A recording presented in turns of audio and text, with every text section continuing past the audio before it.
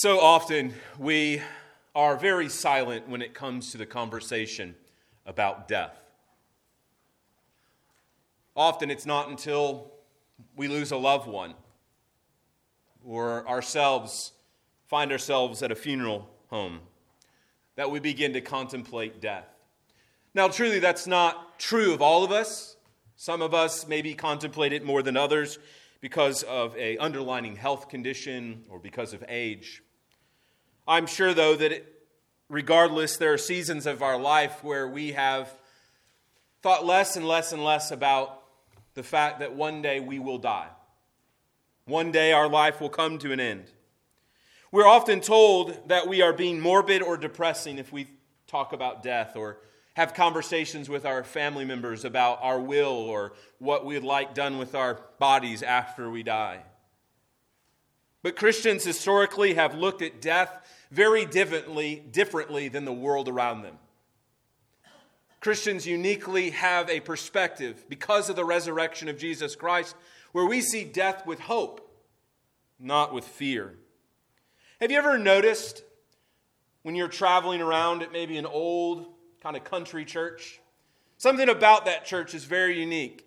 Maybe if you're driving through the back roads of Maryland or Virginia and some of these old historic Baptist churches, Christian Protestant churches, something very unique about those churches, and that is there's cemeteries right at the front door. Why is that? Why is it that the cemeteries, these graveyards, are right outside the front door of the church? Doesn't that seem a little weird, a little morbid? Why all this talk and thinking about death? Because it was a constant reminder, these congregations, of the hope of the resurrection. If you ever would go to these tombstones and look at them, many of them, particularly in the early colonial days and in England, there would be on these gravestones a phrase, died in hope of the resurrection. Died in hope of the resurrection. You see, Christians don't die in fear, but rather in hope. If you're familiar with John Bunyan's work, The Pilgrim's Progress, I just encourage you this morning, if you've never read that book, read it. There's some available in modern day English, so let me just encourage you. Just go to Amazon, you get that, read it. And what John Bunyan does in this book is it's an allegory of the Christian life, and the primary character is Christian. Now, Bunyan is writing this from prison to his congregation. And Bunyan is pastorally teaching his church in the midst of a high mortality rate. People were dying regularly. At the end of the book, as the main character, Christian, and his friend, Hopeful, make their journey through death and finally arrive at the celestial city, Bunyan in this has his main character afraid of death and Hopeful encouraging him to continue to fight until the end. In other words, Bunyan was trying to teach the church that as Christians we must fight even unto death to remain hopeful that God is faithful to his promises. And this morning I have a question I want you to think about as we consider these last 3 chapters. Do you long for the kingdom of God to come? So often we know the Lord's Prayer, right? Thy kingdom come, thy will be done on earth as it is in heaven. Jesus taught his disciples to have a longing in their hearts. But I fear so often in our lives what we long for things in this world far more than we long for his kingdom to come. I remember years ago, shocked by a conversation speaking with Christians when they responded by saying, "Oh, I don't want Jesus to come yet. I've got so many things to do in life." Friend, maybe that's you this morning. You don't want Jesus to ruin your party. You've got a lot of plans left for your life. But as Christians, we should have a sense of longing for God's promises to be filled and his kingdom to come. Now, as we consider Genesis 48 this morning, before we jump into the text, I'm not going to read 48 to 50. I trust you've done that before you've came, but I will highlight some things throughout. I want to remind you, though, of the larger context of the book of Genesis. God had promised Abraham. Remember Abraham? We studied Abraham months ago. Before there was a coronavirus, we were studying the life of Abraham. And God came to Abraham and he said to him, I'm going to make you a great nation. And I'm going to give you land. And this land was the land of Canaan. And he says, this land, your ancestors are going to fill this land as many as the sand on the seashore. That this land is going to be littered with little Abramites running around serving me. But the problem was, in the life of Abraham, he never possessed the promised land. Well, his son Isaac would obviously live after him and grow, and then Isaac's son Jacob, and then Jacob's 12 sons, but none of them would ever actually possess the promised land. All by one small portion of it. When Abraham's wife died, he went to the Canaanite people and he says, I want to buy a piece of land. The Canaanite said to him, hey, Abraham, look, you're a cool man. You're a righteous dude. We see God's hand is on your life. So we're going to give you this land as a gift, this little plot of land so you can bury your wife. Abraham says, no.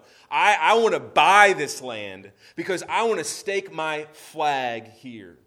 You see, when Abraham buried his wife, he was declaring that he believed the promises of God by burying his wife, that one day his ancestors would surround this gravesite, this land, and possess it. Well, in his son's life, in Isaac's life, yet again, Isaac buries his father Abraham in the same tomb. Then he himself and his wife are buried in this tomb, still not possessing any of the property in all the land in Canaan except for this burial plot. Well, as time would go on, Jacob himself, the great-grandson of Abraham, would not possess the land. The grandson, rather, of Abraham would not possess the land. And as we learned last week, Jacob has now left town. He's left the promised land and he's relocated down to Egypt. And as Moses is rounding up and kind of tying up the loose ends here, we find yet again the promises of God have yet to be fulfilled. God's promise of a great nation, there are only 70 people, is yet to be fulfilled. And the promise of land is yet to be fulfilled. And yet we see the patriarch die. And so if you have your Bibles open this morning, I want to read just a section here in chapter 49, which is really the key unifying passage in all of this last section. Death reigns over chapters 49 through 50. The whole section is unified around the death of Jacob. So there in chapter 49 in verse 29, 49, 29. Then Jacob commanded them and said to them, I am to be gathered to my people. Bury me with my fathers in the cave that is in the field of Ephron the Hittite, in the cave that is in the field of Machpelah, to the east of Mamre, in the land of Canaan, which Abraham bought with the field from Ephron the Hittite to possess as a burying place. There they buried Abraham and Sarah his wife. There they buried Isaac and Rebekah his wife, and there I buried Leah. The field and the cave that is in it were bought from the Hittites. When Jacob finished commanding his sons, he drew up his feet into his bed and breathed his last and was gathered to his people. The point of chapters 48 through 50 is summarized in this short sentence. Because God is sovereign and faithful, his people can die in hope that he will fulfill his promise of land. Now you might think this morning, hey, Pastor, I know my Bible and there's no promise of land for us Christians. Yes, there is. As I hope to demonstrate to you this morning, that what God promised to the patriarchs was fulfilled in the person and work of Jesus Christ. And Jesus expands the promise when he says, today you shall be with me in paradise. But when he says that when I come again, you will possess the whole earth. God promises us this morning that he is faithful to fulfill, and so we can die in hope. We can live in hope this morning. We can be comforted by the truth that God is faithful to his promise to provide us the promised land, this new heaven and new earth. And so this morning, what I want us to do is sort of walk through the narrative. I want to point out a number of things throughout these scenes that are sort of laid out before us, and then kind of show how this fits within a Christian context as we round up. Now, as you've read, I hope, chapters 48 through 50, you might come to the conclusion that this is the most anticlimactic portion of all of Genesis. You might find yourself after this wonderful climax of Joseph, after all these years, 20 years, revealing his identity to his brothers, and there's this wonderful work that God was doing in his life to preserve all these people. You come to chapters 48, 49, and 50, and it's just like, oh my goodness, not much happening here. It just seems as Moses is just sort of tying up loose ends, if you will. Oh, but God was doing something wonderful. Even here in these final chapters, as he was teaching his people, again, put your mind in the first reader. As the Israelites are making their way out of 400 years of slavery in Egypt, on their way to the promised land, how would that have rang in their ear? That promise. Listen, guys, I want you to hear it, he says. Moses says, I want you to hear God was faithful. Jacob died in hope that God would give us this land that we're heading towards. Or imagine you're an Israelite in captivity in Babylon, and you hear that God had promised land to your forefathers. Or you're standing there where Ezra is reading from the law that day, and you hear God's promise to Abraham, Isaac, and Jacob. It would have brought you comfort and hope as you heard what God is revealing in these chapters. Well, these chapters are divided into really 7 scenes, and we're not going to, you hear, there's not 7 points to this sermon, all right? So don't freak out. It's all right. There are 7 scenes that make up these final chapters, and I want us to sort of walk through each of these scenes together. So if you have your Bibles open, I think it'll be helpful for me just to point out the scenes to you very quickly. Then we'll go back through and look at them. And then we'll make draw some conclusions.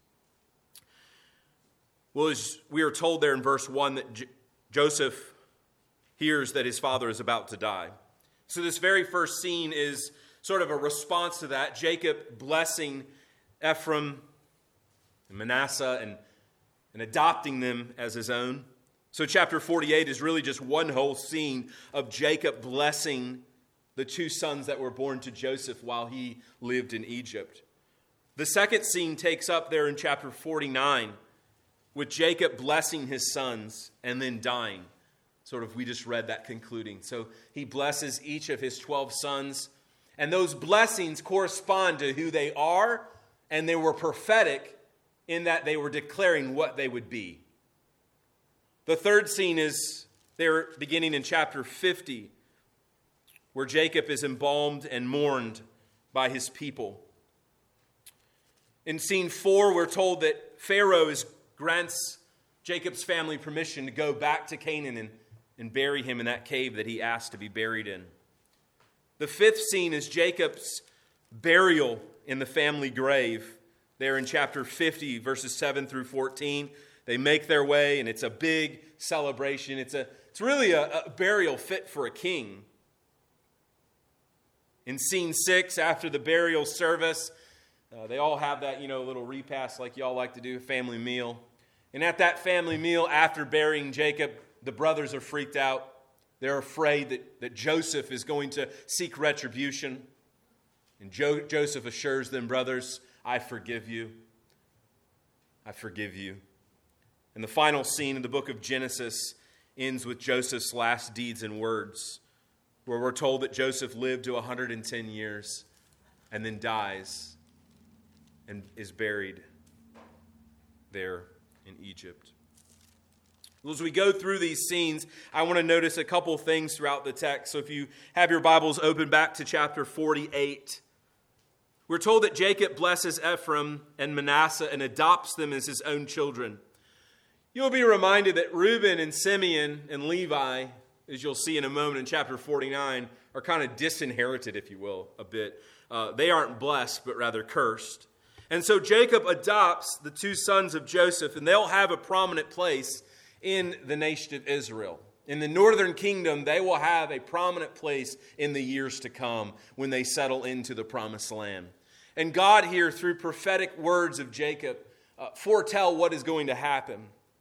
We're told there in verse 1 that Joseph is alerted to Jacob's death, and therefore he takes his sons to get that blessing. Imagine that Jacob was the man, right, who lived his life in search of blessings. This is all he wanted. It's all he ever wanted was blessings. He wanted the blessings of his father. Bless me, bless me. And we see here in his final days him blessing those around him because he had been blessed by God. If you look there in verses 3 and 4, Jacob said to Joseph, God Almighty appeared to me at Luz in the land of Canaan and blessed me. And said to me, behold, I will make you fruitful and multiply you, and I will make you a company of peoples, and will give you this land to your offspring after you as an everlasting possession. In the blessings of Ephraim and Manasseh, he's confirming the promises of God upon these two children. What will prove true in the years later, that these children would possess the promised land and have a significant portion in it. Well, as the story goes on, we're told of the blessing. So there in verses 15 through 16, this is the blessing. And then we're told in response, a theme that sort of has come up throughout the book of Genesis, that is the younger being blessed greater than the older. In this society, it would have been natural for the firstborn to receive the blessing. And as we learn from Jacob's own life, where he stole the blessing from his brother Esau, we are told here that Jacob blesses Joseph's younger son instead of his older son. We're told that God was still working in a sort of a reverse way, an unexpected way. God's people needed not try to tempt God in saying, oh, God follows this particular pattern, but rather see that God's ways are not their ways. And so in verses 17 through 19, we were told that Joseph was displeased with his father. But in the end, Jacob submitted himself to God's purposes in life. Well, as this scene closes in blessing these two sons, Jacob invites his whole family over and he says, listen, 12 sons, I want to bless you. And so in the second scene in chapter 49, he begins to bless each of his sons.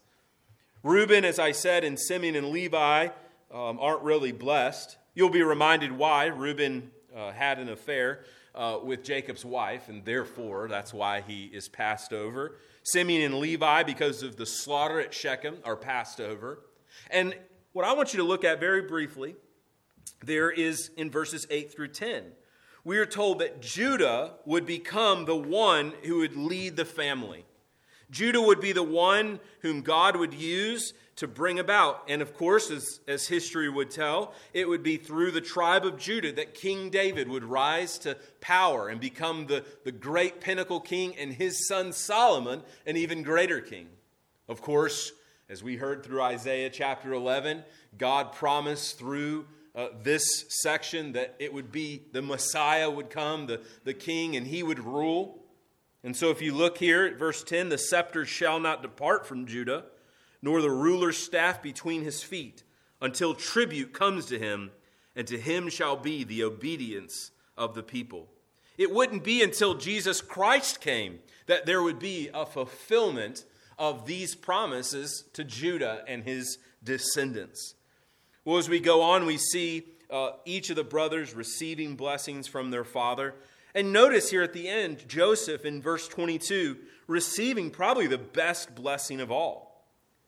Joseph is a fruitful bow by a spring. His branches run over the wall. The archers bitterly attack him, shoot at him, and harass him severely. Yet his bow remained unmoved. His arms were made agile by the hands of the Almighty One of Jacob. From there is the shepherd, the stone of Israel, by the God of your fathers who will help you, by Almighty who will bless you with blessings of heaven above, blessings of deep, blessings of the breast and of the womb. He goes on to say, now something we missed earlier in chapter 48 is that Jacob basically sets aside a special piece of land that he had won in a battle, and he gives it to Joseph. Sort of an extra blessing upon the life of Joseph, because Joseph was the instrument God used to save the nation of Israel.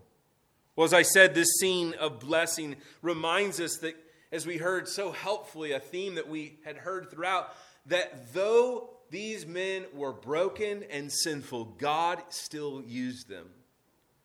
God wasn't done with the nation of Israel. I mean, every one of these guys fell short of God's glory, yet God still used this nation to bring about his blessing. It's a reminder that God uses broken men and women to advance his work in everyday life. Was Jacob concludes blessing his sons. We come then to scene 3, where Jacob is embalmed and mourned. We're told that there in chapter, at the end there in chapter 50, that Joseph obeys his father, and he embalms him and he prepares him. It's a 40-day process, and eventually in preparation for them relocating and moving his body to the cave there in the promised land. God was at work through them. Jacob grants permission, or rather Pharaoh grants permission from Jacob and goes and buries. And I want you to just look here for just a moment there at the burial process in verses 7 through 14. If your Bible's open, just look here. Again, we're just kind of moving fast, I know. Verse 7, so Joseph went up to bury his father. With him went up all the servants of Pharaoh, the elders of the household, the elders of the land of Egypt, as well as the households of Joseph, his brothers, his father's household. Only their children and their flocks were left in the land of Goshen. And there went up with him chariots and horsemen with a great company. When they came to the threshing floor of Adat, which is beyond the Jordan, they lamented there, a very great lament, grieving lamentations and mourning for their father 7 days. It was so much, so big, that so much pomp and circumstance surrounding it that the Canaanites were like, whoa, what is this? A king was being buried in their land. It was a funeral fit for only a king. It was a celebration only fit for one of the great leaders. Jacob himself, the bumbling, fumbling fool, was honored in his death as an instrument of God's grace. Well, as I said earlier, Joseph's brothers respond in a bit of fear and trepidation that now that their father is dead, that somehow Joseph will seek retribution. And they come and they beg him, please forgive us. So if you look there at verse 19, you see Joseph's response. He says, do not be afraid, for I am not in the place of God. As for you, you meant evil against me. I want to say something. Joseph never whitewashes their sin. He never says, it's okay. He never says, what you did to me wasn't a big deal. He says it was evil. It was wicked. It was vile. It was transgression against a holy God. But God meant it for good, to bring it about that many people should be kept alive as they are today. Do not fear, I will provide for you and your little ones. Thus he comforted them and spoke kindly to them. Joseph in this way is somewhat of a picture of Christ, in that he offers forgiveness, though it's undeserved forgiveness, and he provides for his family and his brothers. Well, the final scene concludes there in verse 22, that seventh scene, and kind of rounding up. We're told that Joseph dies. You notice there in verse 24, he says to his brothers now, I'm about to die, but God will visit you and bring you up out of this land, to the land that he swore to Abraham, to Isaac, and to Jacob. Then Joseph made the sons of Israel swear, saying, God will surely visit you and will carry up my bones from here. So Joseph died, being 110 years old. They embalmed him and put him in a coffin in Egypt. Of course, as time would tell, 400 years later, God's people would leave Egypt after being enslaved. And you know what they had with them? They had Joseph. They carried his bones out of the land of Egypt. You notice what he promised them. He says, God will bring you up. Just as God had promised to their father Jacob, look, I'm going to be with you. I'll take you down and I'll bring you up. We can trace throughout Genesis and the rest of Scripture this theme of God's people having hope in the fulfillment of the promised land. In the beginning of the book of Genesis, God created the heavens and the earth. And he created people, Adam and Eve. He created a literal place where they lived, the Garden of Eden. A place where Adam would function as a priest and worship God through the temple of the garden, where he would meet, where God would meet, where God would dwell with his people, where God would live and walk among. The Garden of Eden was a fruitful land. It was paradise. It was the promised land. But paradise was lost in Genesis chapter 3. And Adam and Eve were cast out of the garden. They were cast out of the land where they would meet with God, where God's presence would be felt and known. Because Adam and Eve rebelled against God's good rule and decided to go life their own way, God said, I can't live with you. And he put 2 angels guarding the way to the promised paradise. As the story of Genesis unfolded, we saw that humanity would seek to regain this lost land through their own way. In Genesis chapter 11, in the Tower of Babel, man seeks to have a relationship with God their own way rather than his way. Ultimately, God wouldn't allow it. God would punish humanity and send a great flood and start over. And this time, rather than blessing all of the nations, God would choose one person, Abraham, and promise him a land, a place where he would meet with him, a place where God again would restore his presence among his people. And you know what? Abraham's grandson, Jacob, every time he left the promised land and came back, you know what he was met with? Angels. Abraham's nephew Lot would say about the promised land that it was watered everywhere like the garden of the Lord. Moses wants us to understand that the promised land was to be a place where God's people would yet again meet with him, where God would be their God and they would be his people.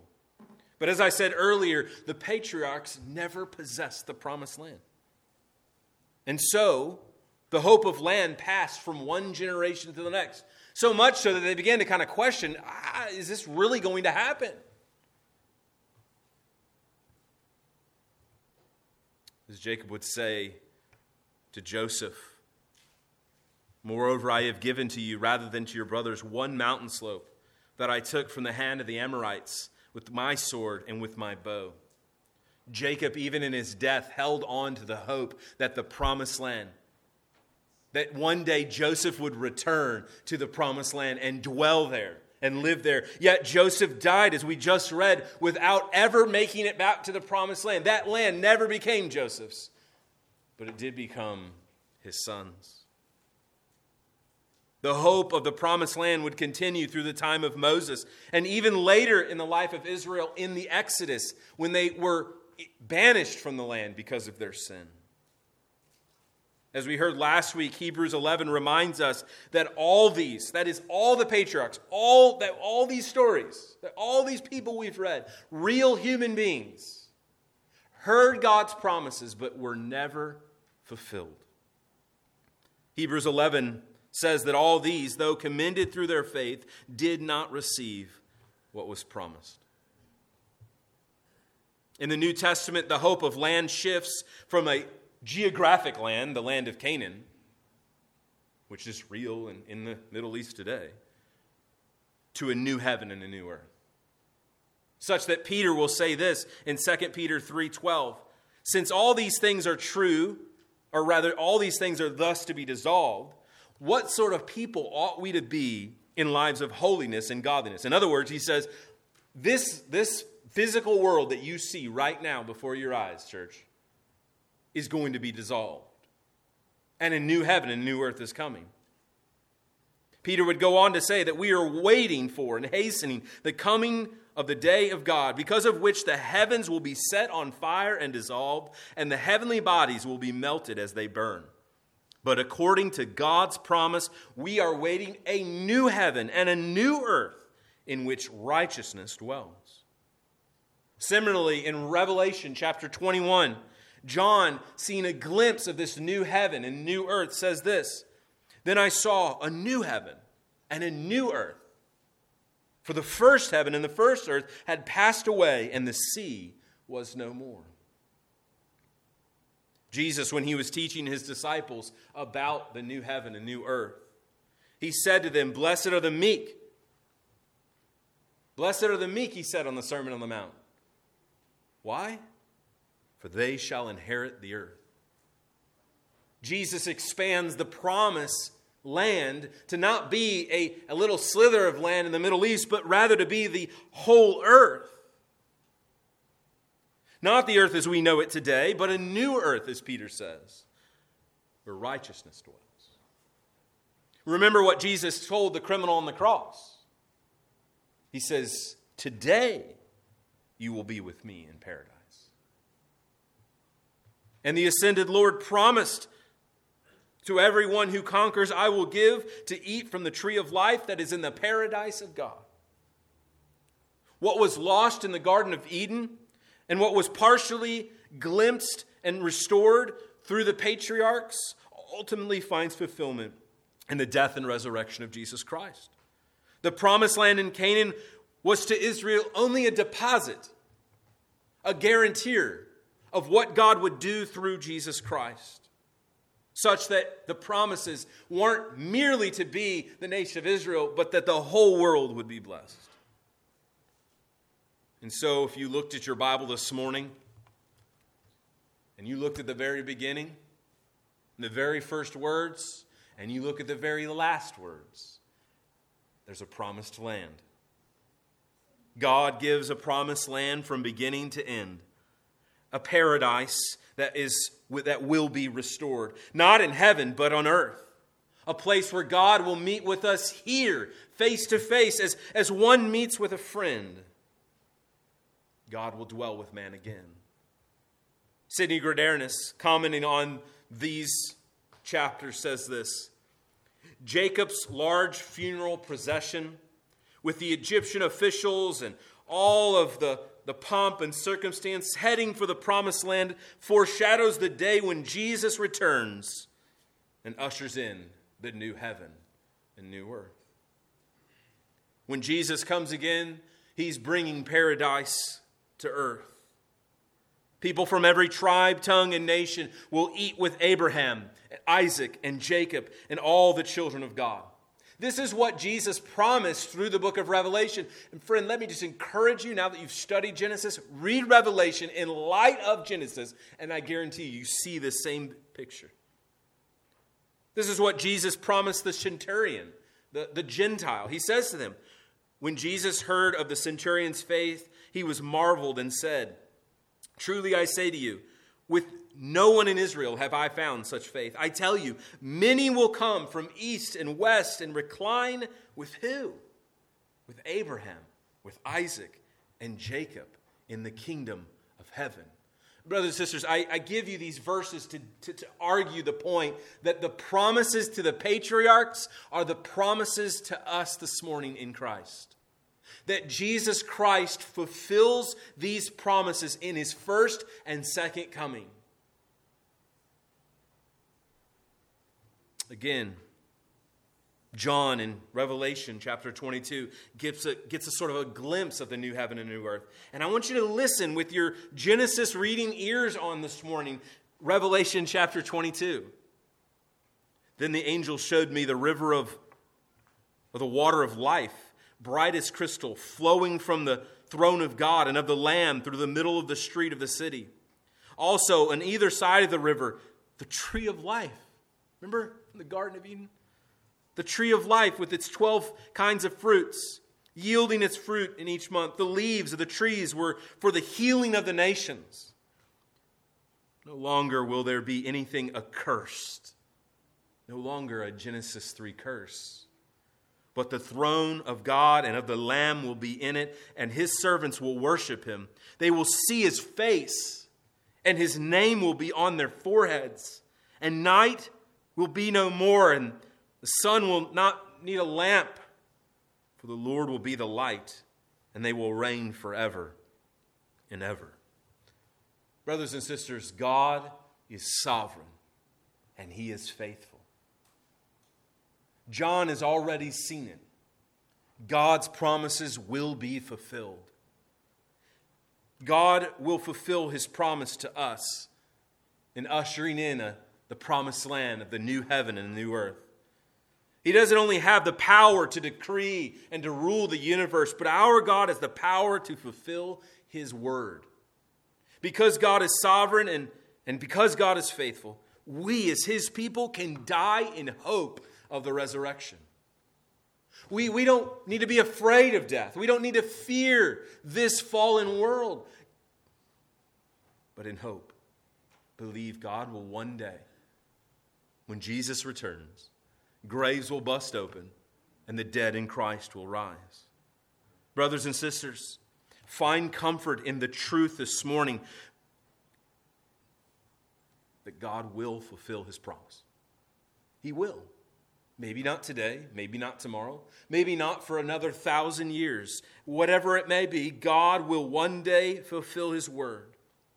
May you and I have a sense of longing for this kingdom to come on earth as it is in heaven. May we long for Jesus to return. May we say with hearts uplifted, "Come, Lord Jesus, come." Let's pray. Father, we do pray this morning that you would send your Son. Come, Lord Jesus, we pray. As we are about to feast upon the blood and body of Christ, we're reminded of our Savior's words that he would not eat this again until one day we all sit around the table with Abraham and Isaac and Jacob in the promised land, in that new heaven and new earth. We long for you to come, Lord. Come quickly, we pray.